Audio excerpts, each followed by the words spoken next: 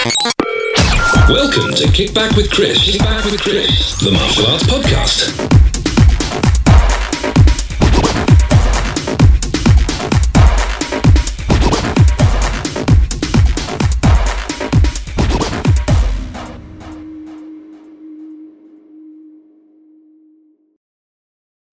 Hi guys, and welcome to another episode of Kickback with Chris. I hope you've all had a great couple of weeks since we last spoke. Lots been going on, lots of developments, things to talk about.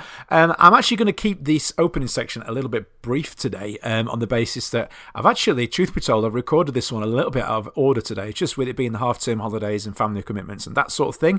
My time's been taken up away from recording, away from the gym. So I've actually already done the interview with Matt State and actually with Matt Chapman as well. Don't tell anybody, but no.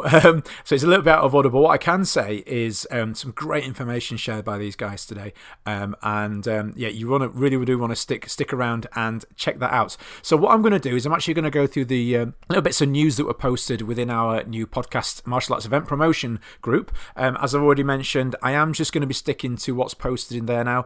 I'm spending way too much time trawling through Facebook looking for news pieces, so if you've got something you want submitting, post it in that group and I will give it a mention.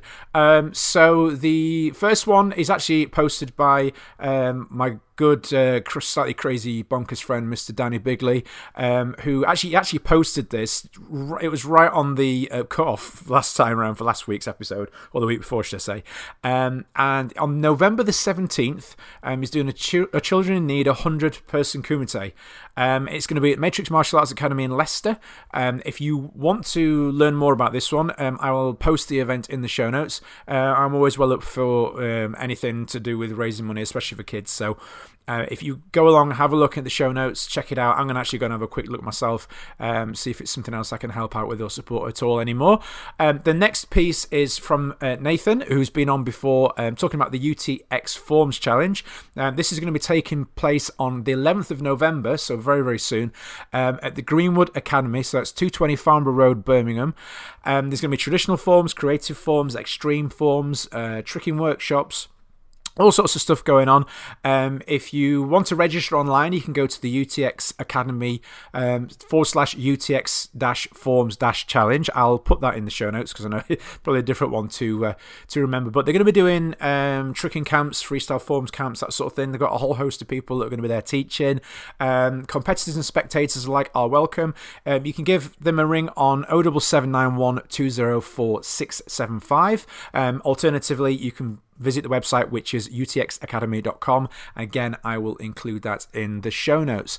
So last week, I had a slightly controversial topic of non-contact based martial arts, my views on it. I've had lots of feedback from people over the last week. It's been really interesting chatting with people who over the years have had experience, and some people put some good points across, and good to chat, and it's great to have this open forum, and it's something that I do want to do more of going forward. So if you've got any suggestions for topics, things to cover, drop us a message on the forum, give me a PM, give us a phone call, whatever.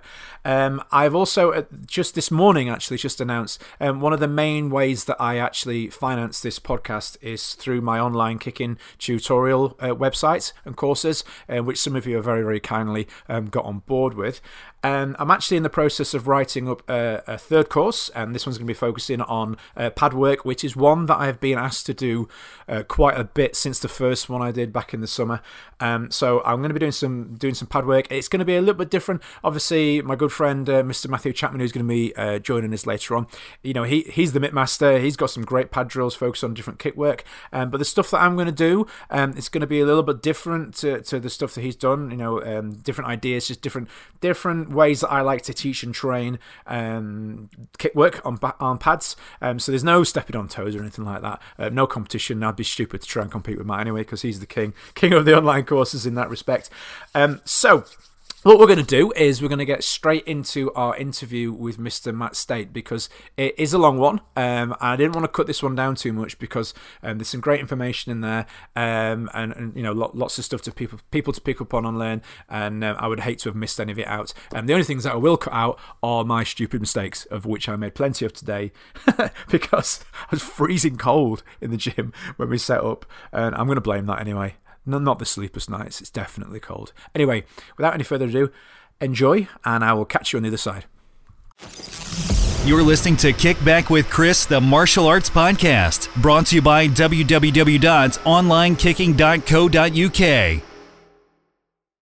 Okay, guys, so joining us now, we have Mr. Matt State, who's very kindly offered to come on and have a little bit of a chat about his quite extensive history well, you're doing all sorts. I always like to do a little bit of a read up on our guests before they come on, and I did actually know a little bit about Matt's training beforehand from what I've seen on social media and what I've heard from him, other people who've trained with him and things, and but I didn't realise until I started reading up on you how much stuff you've been up to in your short 25 years on this planet. Quite, yeah. So, I know a little bit that I read up on. I noticed that you started out in the 1980s, which is when I started out actually, so probably about the same age actually. And you started off in boxing. What was it that led you to down that path, or made you decide to take up that as your first sort of combat experience? Well, the short answer to that really was I was still quite young at the time, and we'd moved to a new town with a new school, and it was a little bit on the rocky side, shall we say. So my mother decided the best thing to do would be to learn some basic skills to defend yourself, and there happened to be a boxing gym just down the road, and so that was my first sort of forage into the world of martial arts. Yeah, and a good start as well, I would say. It's a fantastic thing to start in. You could do much worse than starting in boxing first thing, because a lot of people kind of do it the other way around. I certainly tried it that way around and wasn't very successful at it, I must say. But yeah, how old were you when you started that then? Oh yeah, well, the thing is with this, I was still only young, so I was probably about 9 or 10 at the time. Okay. So yeah. So we did some of the training, but that was as far as it went. I must admit I wasn't actually into that for very long, and I came back to it, years later. But as a grounding, it was very, very good, because it taught a lot of the skills that are sometimes missed in other formats. Your basic, your head movements, all that kind of stuff, the footwork, just a lot of really good core valuable skills that can really enhance everything else that people do. Mm-hmm, absolutely. So what was it that led you to other arts afterwards? Because I was reading you trained in quite a lot of different things. So what was it that you moved on to next? And was there a reason why, or?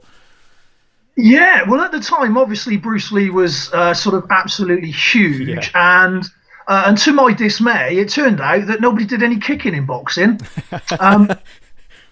And then the next thing on the list then was there was a judo class down at the local leisure centre in the town that I was in. Bear in mind, this is going back when there wasn't a black belt on every street corner kind of thing, and so it was basically what was available in the area. And the other thing was judo, but then again I found that it didn't have the kicks that I was after at the time, and that sort of, I didn't understand judo at the time, so it's my bad for not realizing just how effective and really useful a system judo was, because as a child I was like, I want to be like Bruce Lee, and I don't want to be doing these things that aren't like that. So so it's kind of one of those where I again with the judo, I didn't really appreciate what I was doing at the time. It was only years later, when you start to sort of discover stuff on a much deeper level, that you realise the gift that was given to you during that time, if you will. Yeah, absolutely. I mean, I can follow you with that one exactly, because it's similar to what I did. I mean, I wanted to do some martial arts, and also my dad wanted me to get involved with something, and I was given the option of rugby or judo. And it was one or the other. It had to be one or the other.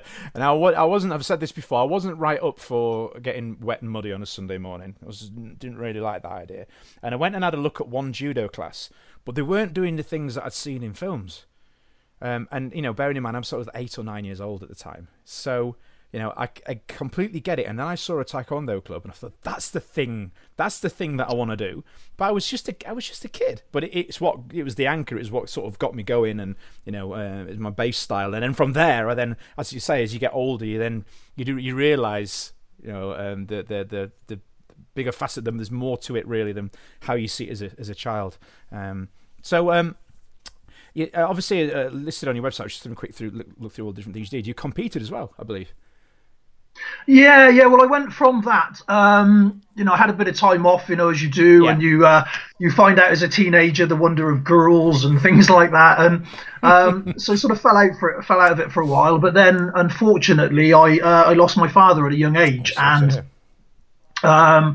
that sort of propelled me, if you like, to sort of rethink where I was going and what my life was doing and all of that, and that made me rediscover martial arts, if you will. And I was very, very fortunate at that time to have a local group that was just down the road from me that I didn't realize were at such a high level. And so I went there just, looking to start something again. It was Wateroo Karate. Okay. And it was a wonderful place in Bristol run by Sensei Bob Flowers with Sensei Arthur Meek from Bridgewater. And I was with those for a good few years, and that was really where I had my grounding, if you will. It was Sensei Arthur and Bob that instilled all the groundwork of everything that I've done moving forward. Without them, there's no way I would be where I am today, and that's something I'm very grateful for, because a lot of people say that some of the traditional systems aren't very useful and all the rest of it. But I mean, my own experience is that without that framework and without those building blocks, if you like, and that foundation, everything else wouldn't be as strong. Yeah, absolutely. And I think a lot of times the thing that a lot of people overlook is it's not just the physical elements as well. I mean, the school that I trained at as a child, and I know a lot of people now they tend to look at sort of Olympic Taekwondo systems a lot differently now than what they used to, and that's just me looking in as an outsider now. I used to train in the system, but I remember they were hard classes. They were difficult classes, and I remember sometimes some of the things that we were doing. It did make me question, why am I doing this? Do I want to keep going back? I did want to keep going back, and some of the things were mentally quite tough as well as physically quite tough, and I'm thankful for that grounding. Whether the system's effective, shall we say, or not, it was the training, it was the learning environment that we were in, and it was the sort of the life messages, I suppose, that I picked up whilst there. I didn't realise at the time, but looking back on it now, I can see that those hard classes were a good start point that have led me on to things like this now, talking on a podcast, and all of the things that was that learning experience that took me from that shy little bullied boy to where I am now. It was down to that start. So yeah, absolutely. I think you've very much highlighted one of the main things with modern martial arts, if you like, is that people seem to forget that in this modern world where we want everything now. There is a time frame. You can't become great at something in a week or a month. It takes years of dedication, and as you say, the self-discipline, the mindset, the prioritizing, all the things that is necessary to follow the journey along. Where they're great skills to have. I mean, let's be honest. You can teach somebody how to punch somebody in the face quite quickly, literally. And give me an hour, and I'll teach you how to punch somebody in the face reasonably well. But that isn't the story, is it? That isn't what martial arts is about as a whole, or it shouldn't be. Yeah, again, and it's. I think with the advent of social media, it's just like the discussion I was having on last week's episode. It's a good thing, because in some ways it's got people to speak about these subjects more, but at the same time, it's given some people the opportunity to be quite vocal on some things that maybe they're not necessarily have much experience in. They have an opinion on it, which is fine. We're all entitled to an opinion, but sometimes I do hear or read some things and think, but you've not actually experienced it, so absolutely, it's difficult looking in. But going up, some people are very critical of schools that will have students going up and down in lines doing blocking sets for half an hour. What's the point in that? But the task in itself, having to perform and go through that extended period of doing something that you don't want to do as an 8-year-old, it's a good learning experience, because life is full of things that we don't want to do. Yeah, absolutely. Yeah, we have to do. I think a really relevant point on that is that myself personally, and I'm sure a lot of other people, I didn't realise the value of what I was doing at the time. Yeah. It was only years later that became apparent. Absolutely, and and there are still people. I mean, we push for it. It is harder now, though. I'll be honest, it is harder now as an instructor to push those elements, because we're living with the now generation, aren't we? The pick up and put down parents, so to speak, and they've got Netflix and YouTube and Xbox and PlayStation and 520 whatever channels, and everything's instantaneous. Yeah. Definitely. I mean, you can. The thing is, we can get controversial about it, and and start pointing the finger of blame and things like that. But you're absolutely right. Society is just, everything's so quick now. And I mean, years and years ago, number one, finding a black belt of any degree was a task. Number two, finding a club that you could go to was something as well. And you certainly didn't go there and start demanding this, that, and the other. You fitted in or left. It's that simple, really. Yes. Whereas now it is. I agree with you in a large respect that it is a constant battle to try and keep everyone engaged and everything, where the old me quite often just wants to say to them, well, look, I'm here as a teacher and in a teacher capacity. If you don't want to learn, just don't come. It's that simple. Mm-hmm. But then I also understand, as you rightly said, there's so many draws on people's time and effort now, and money's a lot tighter than it used to be, and nobody's got the time for anything, even with all these so-called time-saving devices, that it is almost a luxury for a lot of the kids, for their parents to bring them, and sometimes I think we do have to appreciate that. Absolutely. Yeah, no, you're right. Absolutely spot on. Okay, so later on you moved into the security industry. Can you share a little bit about that and any sort of more memorable experiences along the way? Yeah, of course. Well, that sort of ties back to some of the things you were saying about people having opinions about things and not necessarily having first-hand experience and stuff. And this was, I think the easiest way to explain this was, it was an incredible eye-opener. The learning curve was just so steep, it was ridiculous.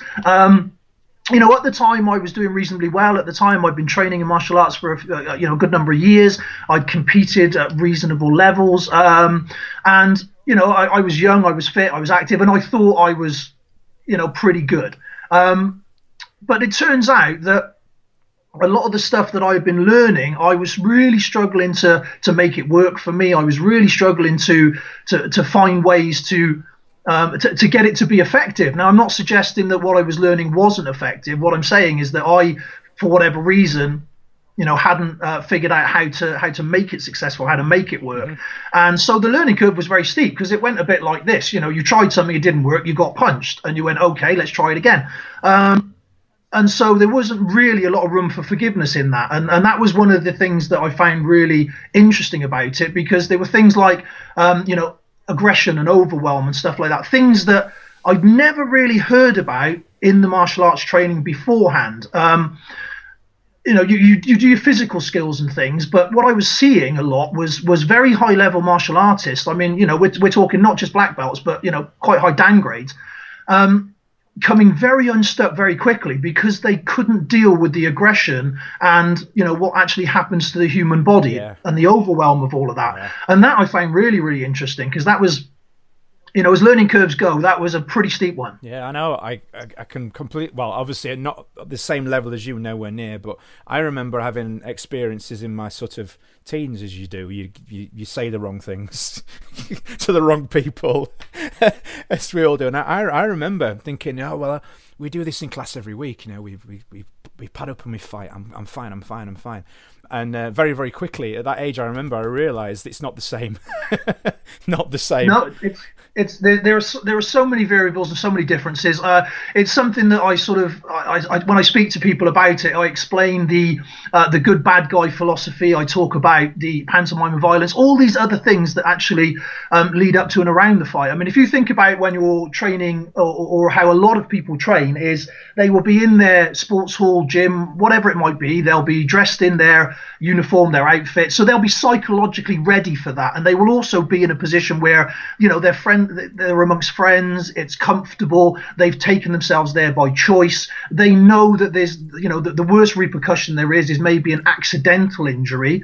And so when you take all of that out of the equation, and it's in the moment, it's now, there's a definite consequence to action, there's real fear, there's the unknown, there's the overwhelm, the psychological, not being prepared mentally, all of that. You add all of that together, and the physical skills suddenly become secondary. So, does this a career that's taken you all over to various different places and working with different types of people? Is it?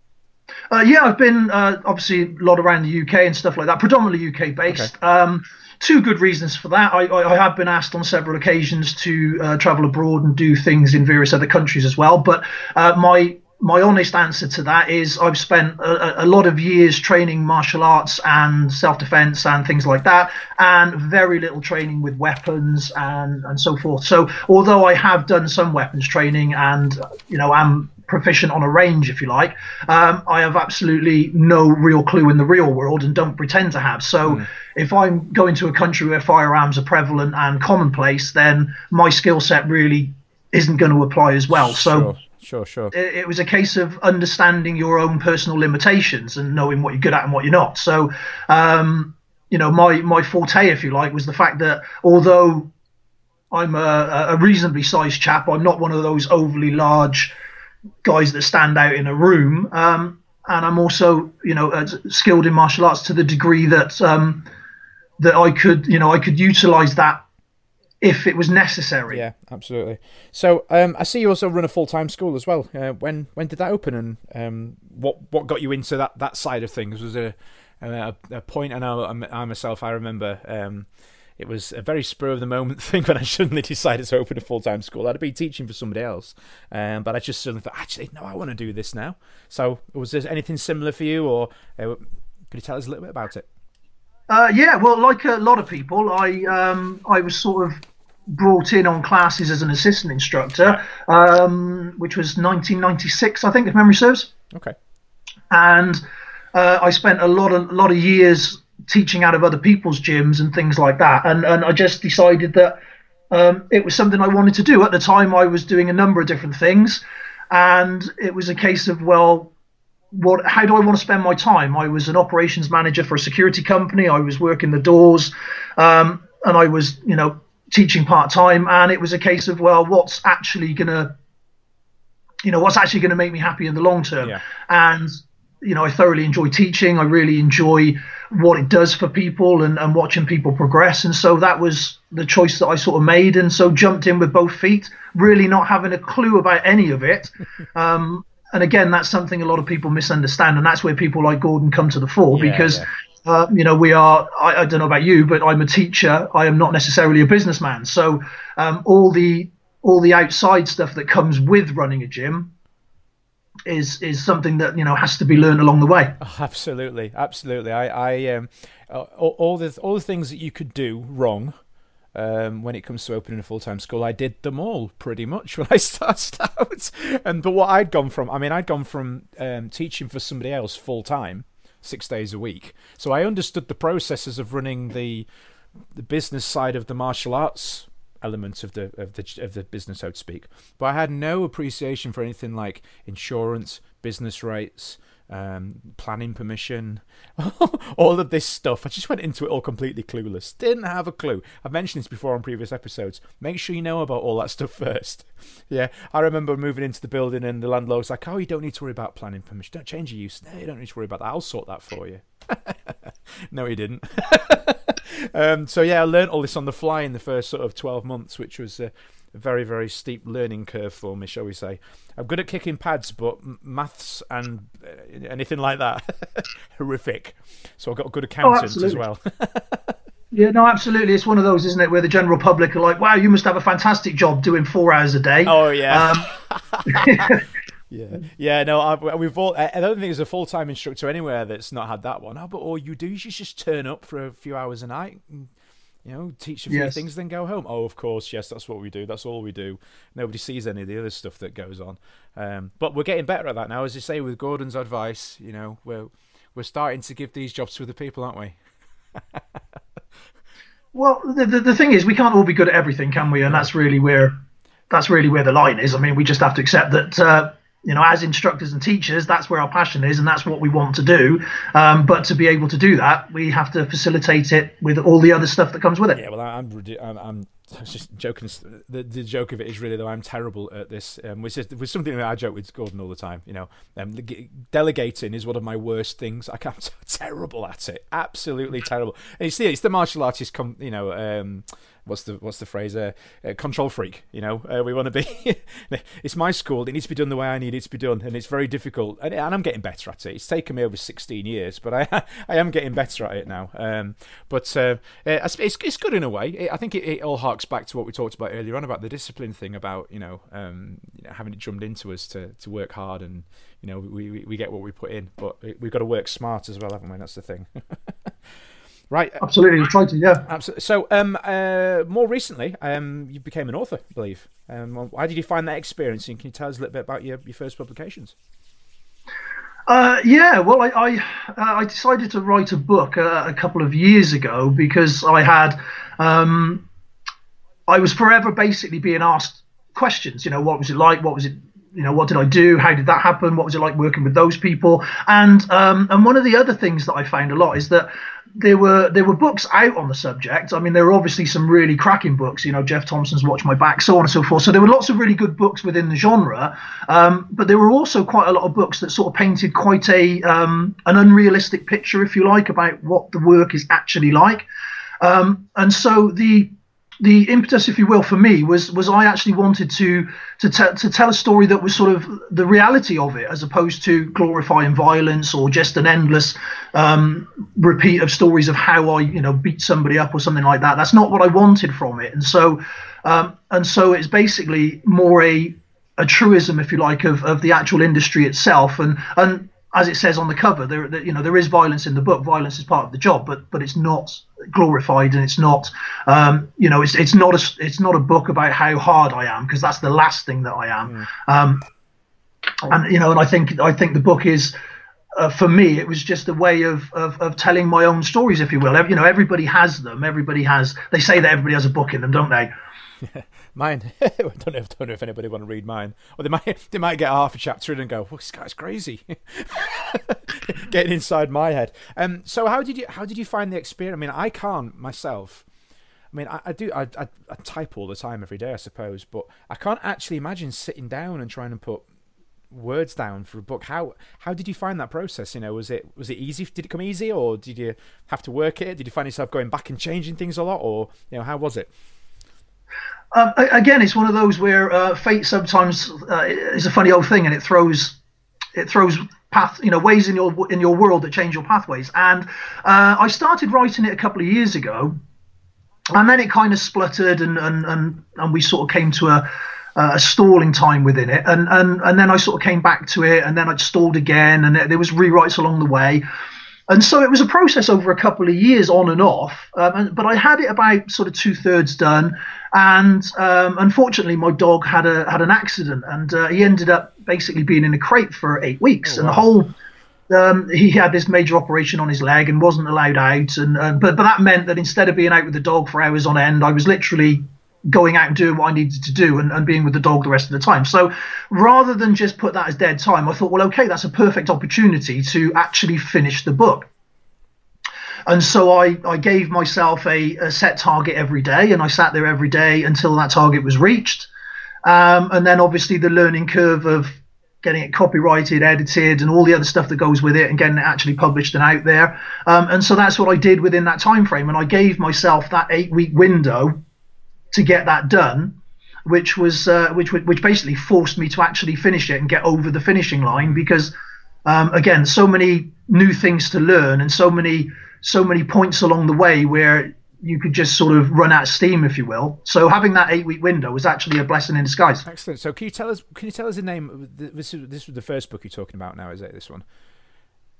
Yeah, so the book itself is called Modern Samurai, a revealing look at the world of the private security industry. Now, it's called Modern Samurai because my club is called Modern Samurai Martial Arts, not because I actually believe I'm the reincarnation of a middle-aged warrior kind of thing. because there's been the odd Facebook troll coming out with that kind of nonsense. Of course, that's the internet for you, isn't it? Yeah, absolutely. Yeah, I mean, I'm aware that I'm a middle-aged, slightly portly fat man now. I mean, that's kind of the way the world works. But it wouldn't be a good book title, that would it? No, not really. No. So it was actually called Modern Samurai because that's what my club is called. So that was the reason behind that. And realistically, the book itself is just a mismatch of stories and people that have been met along the way and interesting little anecdotes and things. And it's, a lot of it is quite humorous. And I was really amazed by the positive feedback that I got from people, because obviously with your first anything, when you put it out there into the world, you never quite know how it's going to be received. Absolutely. I mean, I remember with this podcast, well, not this episode, but when I first started doing these, the majority of people were, overwhelmingly supportive and like, yeah, this is great, you should keep it. And you always have that little bit of doubt in your head, they're just saying that or whatever. But I kept hearing these positive. But then, of course, I got that one email from somebody. I can't remember what he said now. This guy said just a load of rubbish and under a false name. And I'm like, and this is the first day, and I'm thinking, Christ, that didn't take long, did it? So we all get them, don't we? So do you feel this is something that you'll follow up on, and do you have plans to write more? Any ideas? Yeah. Well, I'm actually writing more books even as we speak. I've got sort of a couple more ideas and a few sort of half-finished things. I've got a couple of ebooks out. I'm doing a child safe series. That's great. Predominantly for sort of kids regarding self-defense, anti-bullying, online safety, all kinds of things like that. So there are a series of ebooks. There's a few of those out already. There's a few more that are being worked on as we speak. And that, again, goes in conjunction with the school stuff that I do and things like that. So those are out. There's obviously the blogs and things as well. And I, to be honest with you, I've always enjoyed writing, but like a lot of other people, I wasn't really sure of how it would be received, if you will. But then, you look back and you look back to sort of Jeff Thompson, who is an absolute inspiration and is somebody that, you can look at and say, well, if somebody like Jeff can do it and become incredibly successful with it, then it is open to everybody. Absolutely. Isn't it? So yeah, it's as people say, it's that getting out of your way thing, isn't it? We wouldn't be sat here having this conversation now if I'd have carried on listening to that voice in my head saying, "Oh no, don't do a podcast. Nobody will listen to it." And you kind of have to get out your own way, don't you? And dare to give it a go. And I think again, and it all ties in nicely back to the start when we're talking about the discipline side of it as well, and giving it a go and then sticking with it. That's the hard bit, isn't it? Sticking with it and not going, oh, but it's not quite worked. Stick with it and keep going and keep going and keep going and make it work. In a conversation that we had not too long ago, you mentioned some charity work, and I wondered if you could tell us a little bit about your involvement and who it's with, and what sort of things you're doing.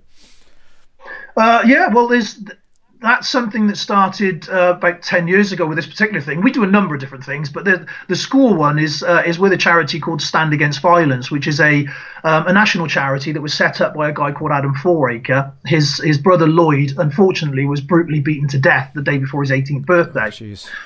Which was a really appalling thing to have happened, and that was back in 2005. So on the back of that, Adam set up this charity, and he contacted me about 10 years ago, and he basically asked if I would be interested in working with them. And at the time, it was more of an embryonic idea than anything else. And what he asked me to do was to look towards delivering some self-defense for schools and things within the charity. Okay. And so I thought, what a fabulous idea. I mean, I wasn't sure that this young guy who didn't look like he would say boo to a goose could actually sort of, make it happen. But the idea was sound, and so I said, yeah, I'm happy to work. And it turns out that the looks are very deceiving, because he's actually got a backbone of steel. The guy is, what he's gone through is incredible. What the family's gone through is incredible. And to build this charity that is now national, is a remarkable achievement for him. So that was really, really good. And basically over the past sort of 9-10 years, what I've done is I've built a self-defense program that goes into schools up and down the country through the charity, that is very specific to the schools and what they actually want. And again, it's something that I hear a lot of people say, and they say, oh, we've got this, the program for schools or the program for kids and things. but quite often it doesn't fit within that, because the self-defense that we're delivering, the idea of it is that it's designed within the charity, within the framework of the charity. And when you talk about somebody that's been beaten to death, then, you know, when I go into the schools, I don't take kick shields and kick pads, and I don't teach people how to punch and kick. I don't show all of those things, because that's not necessarily what we're about. And it fits within the remit of the PHSC requirements, and so it ticks the boxes for the schools, which is really, really important, because a lot of the time people build programs and they do it with what they think the schools will want. Yeah. Whereas over, you know, sort of nigh on 10 years now, we've actually honed it down to exactly fit what is required by the schools to fit that criteria. So it's very, very specific. Yeah, and that's a big part of the battle with, especially with getting into schools. You know, obviously you've got an important message to share, but at the same time you've also got to fit the parameters or the needs of what the school are looking for, the pressures that they're having from outside sources to cover X, Y, and Z, or to comply with X, Y, and Z. If you can make that easier for them, then the chances of them having you in, they go up so much more. So yeah, it sounds. So can you tell us a little bit about what sort of things do you cover then? I mean, obviously, I think most people, generally speaking, they do what you were saying. They'll take a load of kit in and they'll have the kids kicking and punching pads. But are you talking more? Are you discussing specific scenarios or coping strategies, or what sort of things do you do usually? Okay. Well, there are. How can I put this? There are subjects where I can be quite not confrontational about, but I can give an opinion that can be considered by some to be contentious. Yeah. And this would be one of them. So I remember a few years ago, I was actually delivering an anti-violence talk through the charity, and I was in the school classroom talking to the kids, and I was explaining to the kids how people can die from a single punch, from a single strike. And so I was teaching them that. I was teaching them that there's always a consequence to an action. I was teaching them that the moment that you go physical, it's no longer in your control as to what happens. You know, you might think you're just going to punch this person and teach them a lesson, but they may fall backwards and die. You know, so it's not up to you. And when I'm teaching these very valuable lessons to teenagers who are going to be making these choices for real, I look out the window to see a local martial arts instructor wandering up the pathway with these two great carrier bags full of focus pads and kick shields. And he was actually supposed to be delivering self-defense. Now, what the school had done is they just booked this local guy. No offense to him, as you know, by the way, I don't mean it like that. But they just booked this local martial arts instructor to come and deliver self-defense within this day, not understanding that what he was going to be delivering was basically a martial arts class. Yeah.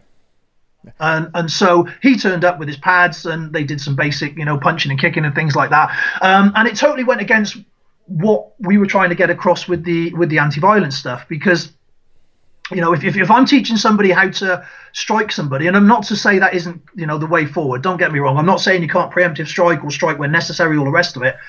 But what I'm saying is there are far more useful things that you can teach the kids than just that. And something I was told many years ago, which really just holds true for me, is that, you know, if the only tool you have is a hammer, then every problem starts looking like a nail. Like that.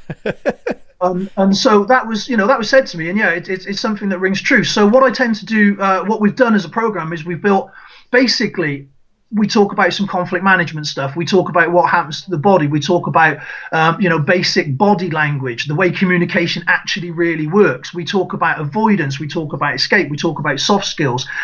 We do physical skills. We do breakaways. You know, we do some controls. We do things like that.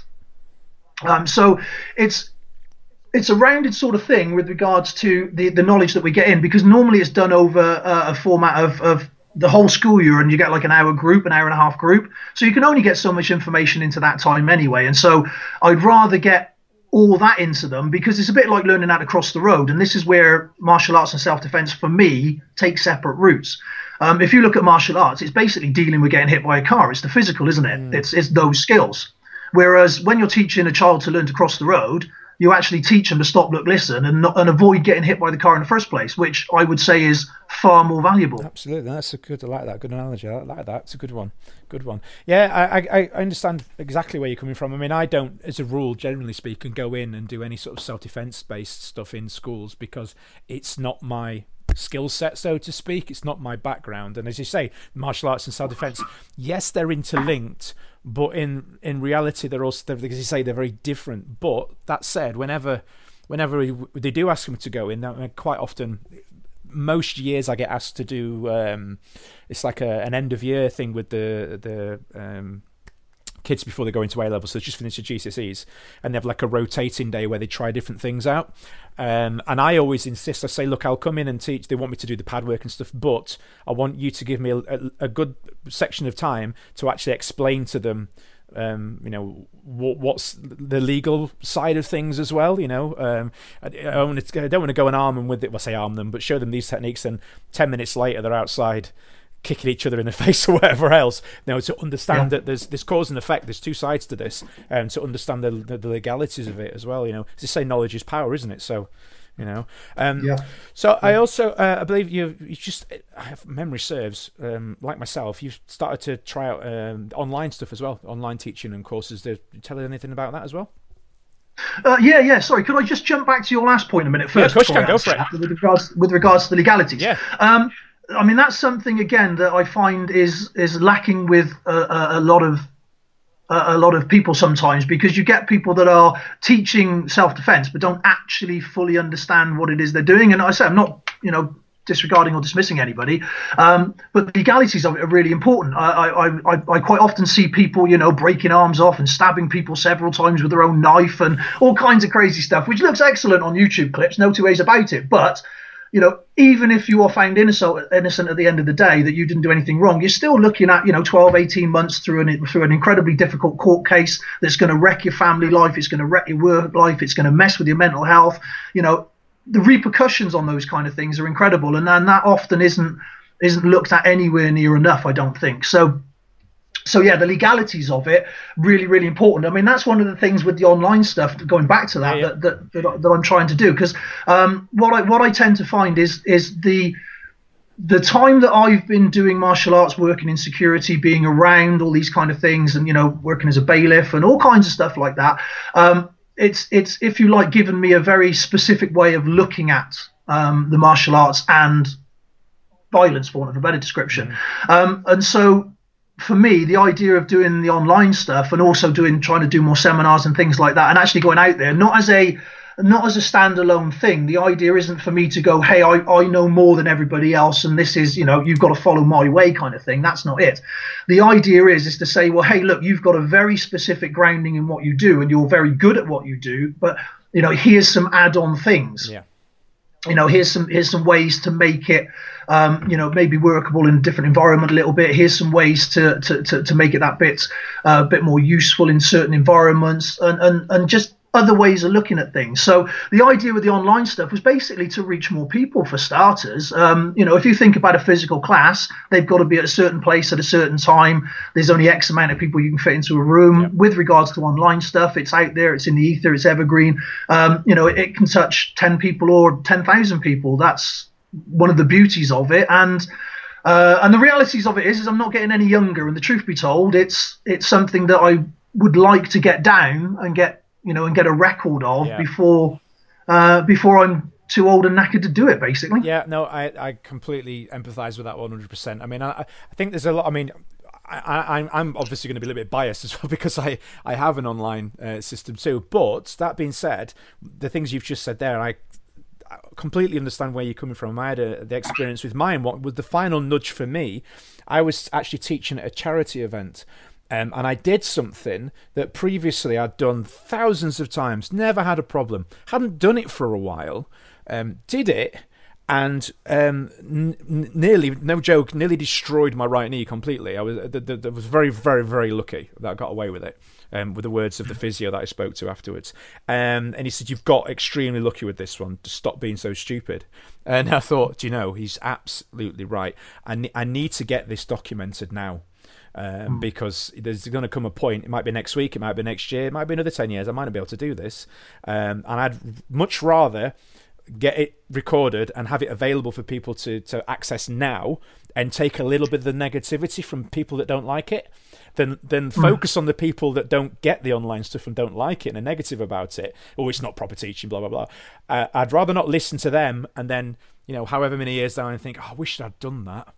It's better that way around. Absolutely. And the amount of positive, the things, the positive feedback I've had from people, and I'm sure you've had the same, that said, thanks for sharing that. I've struggled to find, I'd love to be able to get out to train, but I can't with work or with family commitments or whatever else. It gives them that accessibility.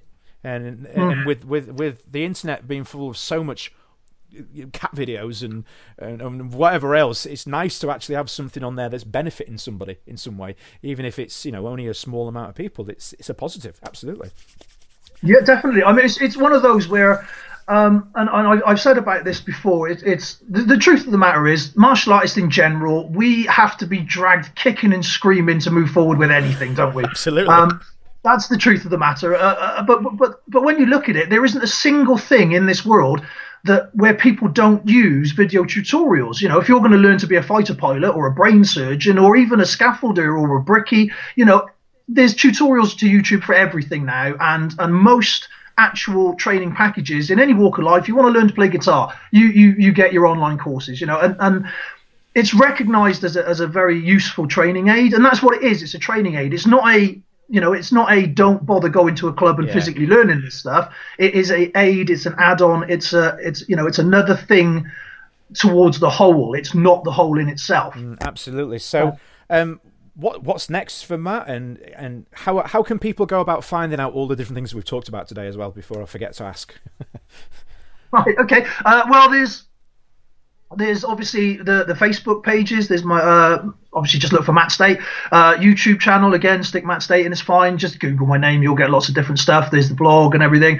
So there's all sorts of stuff on there. I mean, I'm more than happy to be contacted. I'm looking forward to getting out more into the world, because that's something that I've sort of not done up to this point, and I now feel that that's something that I would actually actively try and do more of. Because as I said, what I do is more of an add-on than a system, and so I don't claim to have this overarching knowledge of everything. But what I do know is that, with all the years of work in security, work in frontline and various things, being in very volatile, confrontational, violent situations, then that's given me a certain way of looking at martial arts, which I think can have a lot of value for different people. But then you get the problem with that sometimes people aren't willing to accept that there's a gap in knowledge sometimes. So that's something that I'm really looking to do. So just basically Google me, look for me on Facebook. I'm quite happy to chat and answer any questions and reaching out to people. I mean, if we look at the Richard Smith's weekend, the other weekend, the FBMA stuff, that was a fantastic weekend. It was really, really enjoyable. Some really great instructors on that. I know he's doing really well selling out this time, but again, the next one's in March and well worth trying to get onto. But my point with that is that I was one of the instructors there, and there were a number of different instructors doing various things, some very traditional Japanese arts, some Filipino arts and all that. But they all had the same sort of, mechanics. They all had the same way of doing things, just their different nuances to it, and that's the joys of what we're talking about here. Is it's not right or wrong, it's just a different way of looking at something. Absolutely. No, it's brilliant. Well, thank you so much for your time today. It's absolutely flown by. That's been about 45 minutes, believe it or not. It's absolutely whizzed. Lots to think on. As always, guys, everybody listening in right now, if you have any feedback, if you have any questions or anything, and you want to fire them over to Matt, obviously you can go to him direct, but if you want to go through myself or through the Facebook group or whatever, you are more than welcome to do so. Matt, thank you very much for your time. Really do appreciate it. My pleasure. Thank you very much for having me on. Fantastic. And we will chat very soon. All right. Thank you very much, Sam. Bye now. Enjoy our podcast? Please remember to subscribe, rate, and review Kickback with Chris on iTunes today. So thanks again to Matt for his time today. I'm sure you'll agree. Great chat. Some good points raised in there, actually. I do go into this with some notes, some questions that I have prepared. I always try to do that as best I can. But the conversation was flowing in such a way that we actually moved away from quite a lot of those questions that I had planned, and it was a good conversation and some good points there. If you have any feedback or anything that we spoke about, as always, you can get in touch with us via the website kickbackpodcast.com when the thing's working, because our website hosts are utter garbage at the minute. But anyway, I won't name them for obvious reasons, but yeah, if you want any feedback, get in touch with us through the website, or you can get me on Facebook or text or whatever, all the usual methods, and I'll be sure to pass it on, or get another conversation going within the podcast group itself. As always, if you go to the show notes, you can check out all the links to the various things that Matt brought up and spoke about, all the different things, his publications, his courses, workshops, all that sort of stuff. It will be in the show notes, so you can go along there and check it out. So coming up next, we have Mr. Matthew Chapman, who's going to be talking to us all things martial arts business. What I will say, a little cheeky plug for him before we go to it, his new kickboxing syllabus actually launched today, which I've picked up a copy of. I've been having a little look at it myself for my school. Always good to check out different ideas, new things you can bring into class. And what I will say about this course is it's been done in such a way that if you're just wanting a complete ready to sort of plug and play kickboxing course to put into your school, then Matt's done all the work for you. If you're looking for something that you can sort of swap out and change, add your own bits in, take some things out, that sort of thing, it's been done in a way that you can actually do that. So if you're interested in finding out some more about the course, I'll pop the link in the show notes as always. I do believe that Matt actually posted a link in the Facebook group. Failing that, if you didn't, I'll actually go in there myself and post a link to it so you can check it out. I know he currently has some offers going on there. I don't know how long they're going to last for, so you might need to be quick. Go and get it before the offers run out. But yeah, definitely worth having a look at. If you run a full-time school, either with existing syllabus or you're looking to add something to maybe a black belt program, or just to you got some dead space, you're looking at putting a new session in, then this will definitely be worth taking a look at. So, without any further ado, we'll get on now to a weekly chat with Matt, and let's see what we've got to learn this week. Oh, and always get those pens and paper ready. Enjoy our podcast? Please remember to subscribe, rate, and review Kickback with Chris on iTunes today. Okay, so joining us, as always, at this time in the show, we have Mr. Matthew Chapman for our weekly Matt Chat. How are we doing today, sir? Very, very good. It's sunny and warm where I am, so I'm happy. Is it? Yeah. It's freezing here. You in Barbados or something? Nah, and I've actually got the heating on in my gym today. I'm not cold.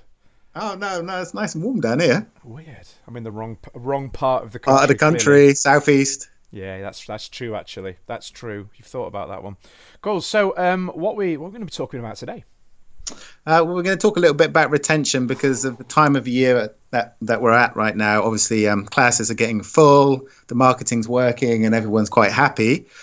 But of course, your next problem once you fill your classes is keeping the students there for as long as possible. So we'll talk about retention. Oh yeah, time-old problem. This one, isn't it? This one's been around, and I know some people. There's very different opinions on the whole retention thing, but it's something that whether we like it or not, we all have to think about. Because if you don't, then, well, you don't have any students to retain anymore, do you? Class is empty.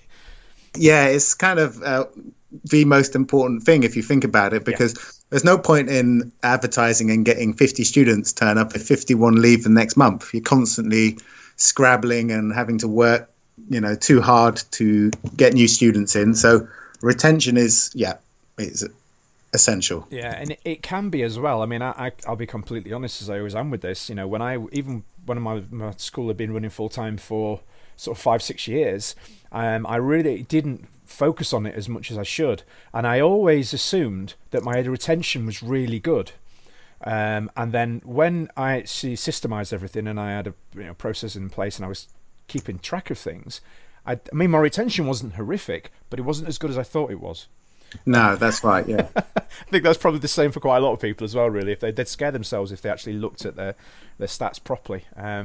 So, what sort of ideas did you have in mind for the people out there? Well, retention is key in a martial arts school. As I mentioned, it's just vital to make sure that you keep students training as long as possible for their benefit, and also for your benefit as the school owner, business owner, for their benefit, because, you know, no one's really going to benefit from martial arts if they only train for 6 weeks, for example. Yeah. It's not going to make any difference. They're not going to really learn anything. It's not going to massively improve their fitness. They're not going to notice any sort of change in their life. So it's in our students' interest for them to train as long as possible. And obviously, as a business owner, it's in our interest to help them train as long as possible and stick around as long as possible. So it's kind of important to understand that it's not just about making money for the business. It's also about, you know, a student needs to be with you 6 to 12 months to sort of get any sort of benefit from training. So that's the first thing I think is most important. Yeah, and that can be a really tricky phase as well for a lot of people, can't it? Just the initial three to 6 months, getting them through that phase, you know, the sort of honeymoon period of, oh, we love the idea of martial arts. Oh crap, we've got to do lots of hard work to get good at this. It's kind of getting them over that initial hump can be quite tricky. So I mean, did you have any strategies within your school to help with it? Yeah, so I have what I call a TLC program, which is tender loving care. You're tender loving and caring.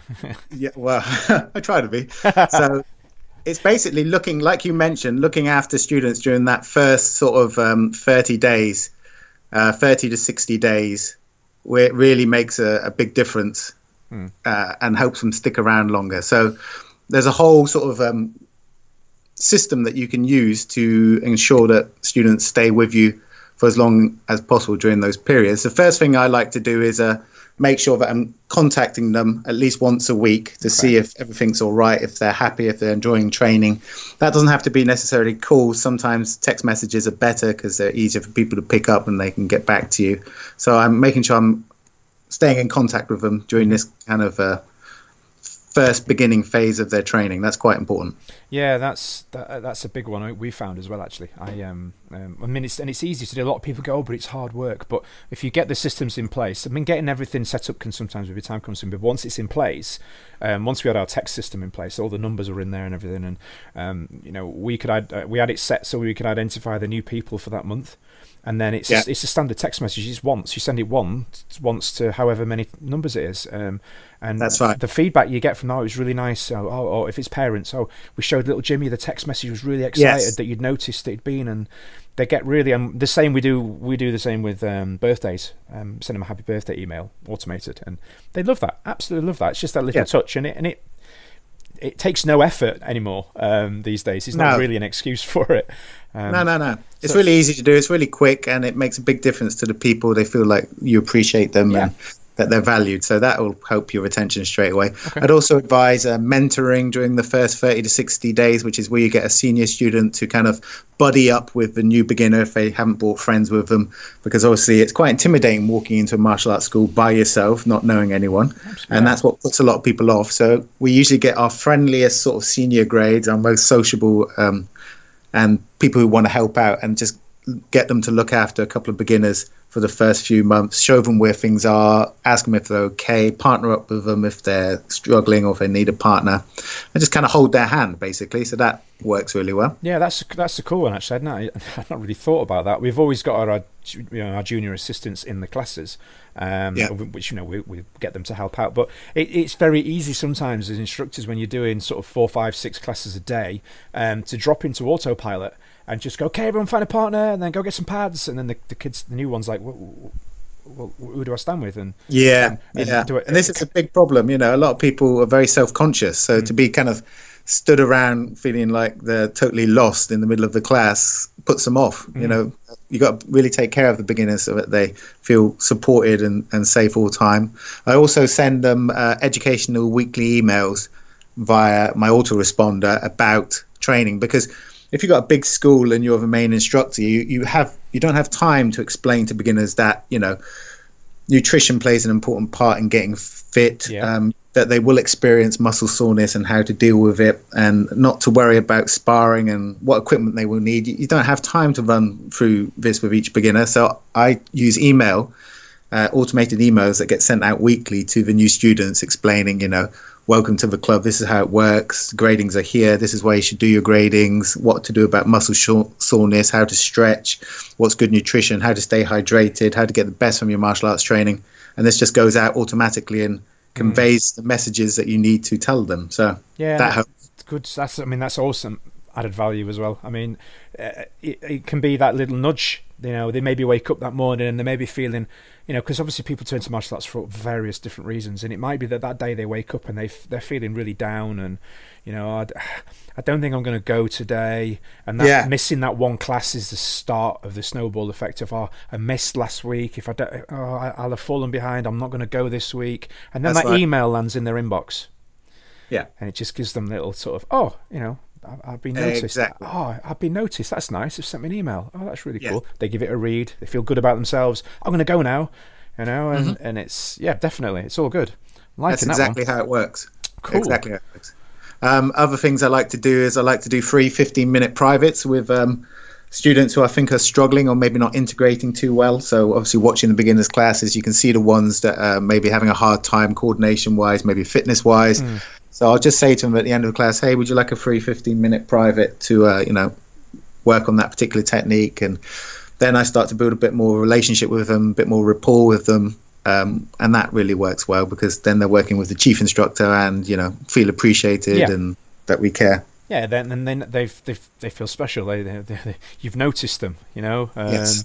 And we all want that attention, don't we? From time to time. Yes. That's what we all do, whether we want to admit to it or not, really. Hence, social media being as big as it is. We all like a little bit of attention from time to time. Cool.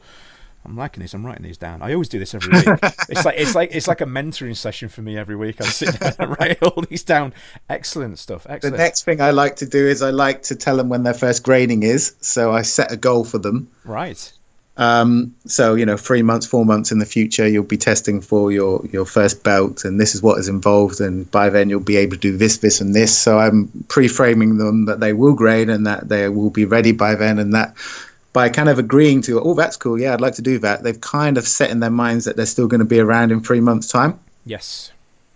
Good idea. And there's obviously some students will have that worry about gradings as well. Sort of, oh no, I'm going to be put on the spot, and if I get it wrong, and everybody will think this. And well, I've run through how we do our gradings and all of that, so that they're comfortable with that. It's just like a regular class at my school. So excellent, loving this. Good, some great stuff here. Some great stuff. Hopefully stuff that people out there listening to now and taking it on board. And actually, I know that they do because the feedback that they give is always positive on these sections. So cool. Excellent stuff. Lots to be going on there. So there's lots of things you can do. I've got a list of 30 retention strategies that I've got in an ebook. If anyone wishes to get it, they can go to blackbeltbiz.co.uk and you can find the retention ebook on there. And it's just packed full of ideas and concepts to help you keep students for longer. Because if you get this stuff right, you then have to do less marketing because your class is full. So you have to spend less money out. And also, if you get this right, these types of people who you serve to a very high level tend to refer their family, their friends, their co-workers to you. So your marketing budget reduces even further. And at some point, you get to a point like I was at my school where I didn't need to do any sort of advertising other than referrals in Google, and that was it. Absolutely, yeah. Spot on. I mean, if you get service right, it is really good for the business long term. Yeah, absolutely spot on, because I've been doing this for a while now, and I've noticed myself, with my school that we focus on the service, providing the best service that we can. We don't get everything right, just the same as nobody does. You don't get every element. We try to, but we found that our retention is good, and as you say, it means that we don't have to advertise as often as some schools are. And I'm not suggesting that anybody that's having to advertise lots is doing anything wrong. They might have a 10,000 square foot gym, they need to fill, to keep the place running, for various reasons. But it is right. If you put time and effort into getting your retention good, it just creates just less headaches, unless you're working out of a tiny building like I am, which we actually joking aside, we created a really quite a difficult bottleneck effect in that at one point our what we term phase 3, which is our highest grade group, it was the biggest grade group in the entire school. Yeah. So our triangle was sort of the other way round to most schools. Yes. We had a much smaller beginner group and a massive advanced group. And I'm thinking, where am I going to put all these people? Because people kept moving up grades, obviously, and I had nowhere else for them to go. Well, you're obviously doing a good job if they're sticking around that long. Yeah, well, you like to think so. Or we're just attracting the right people. Yeah, of course. Cool. Absolutely. Excellent stuff. Okay. Well, thank you as always for your time.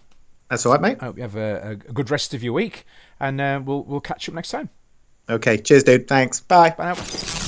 You're listening to Kickback with Chris, the martial arts podcast, brought to you by www.onlinekicking.co.uk.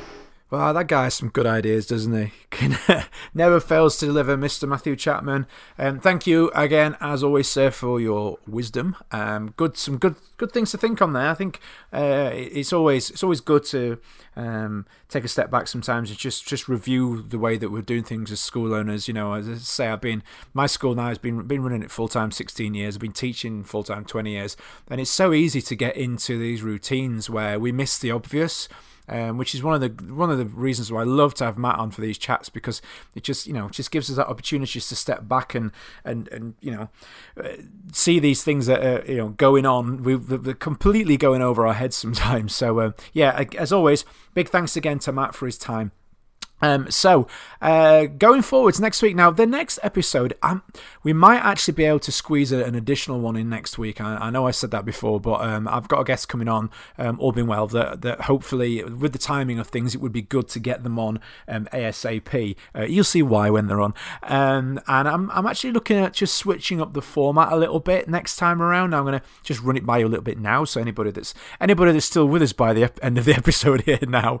Now, joking aside, though, a bit of feedback is always good. I'm looking at swapping things around a little bit so that maybe we do an opening section, a little bit of a news, straight into our topic if we have one, a guest, then another bit of news, then into our weekly Matt chat, and then some more news to finish, just to spread things out. 'Cause the feedback I've had from a couple of people has been, I really like the podcast, but sometimes the news section's a bit too long and that sort of thing. So, whereas I do obviously want to give the community a shout out and help people to promote good things that they're doing, at the same time, I don't want that to be putting off people, waiting for the guests. I know with the podcasts that I listen to. Some of the bigger ones, I get it. They've got to have that sort of product placement in there. They've got to do those ad sections, and a lot of podcast apps now, they sort of like have a 20-second fast forward option on it, or 15 seconds, so you can sort of like blitz your way through the advertising sections. So there is that as an option. But how would you feel, the listeners, about me sort of changing up the order a little bit? If you got any ideas or any feedback, as always, get us on the Kickback with Chris Facebook group through kickbackpodcast.com. Drop me a text, drop me a Facebook message, whatever. Give me some feedback. It's always welcome. And as always, I know I'm battering on about this a lot, but it's super, super important if you can take 20 seconds out to go onto iTunes, search for Kickback with Chris Martial Arts Podcast, and give us a star rating and a review. I'm not even asking you to make up overly positive reviews. Just give us a star rating and review. It helps us out massively to increase our reach, so that more people hear. The more people are listening, the more people downloading, the more things we can do with the show going forwards. Hope you all have a great rest of your week or weekend, or whatever time of the week it is where you guys are at. I hope you're not too cold, obviously, if you're in the other side of the country. I hope you're not too hot, whichever way around it is. And I will catch you all again very, very soon. Thanks again for your support. Chat soon. Bye now.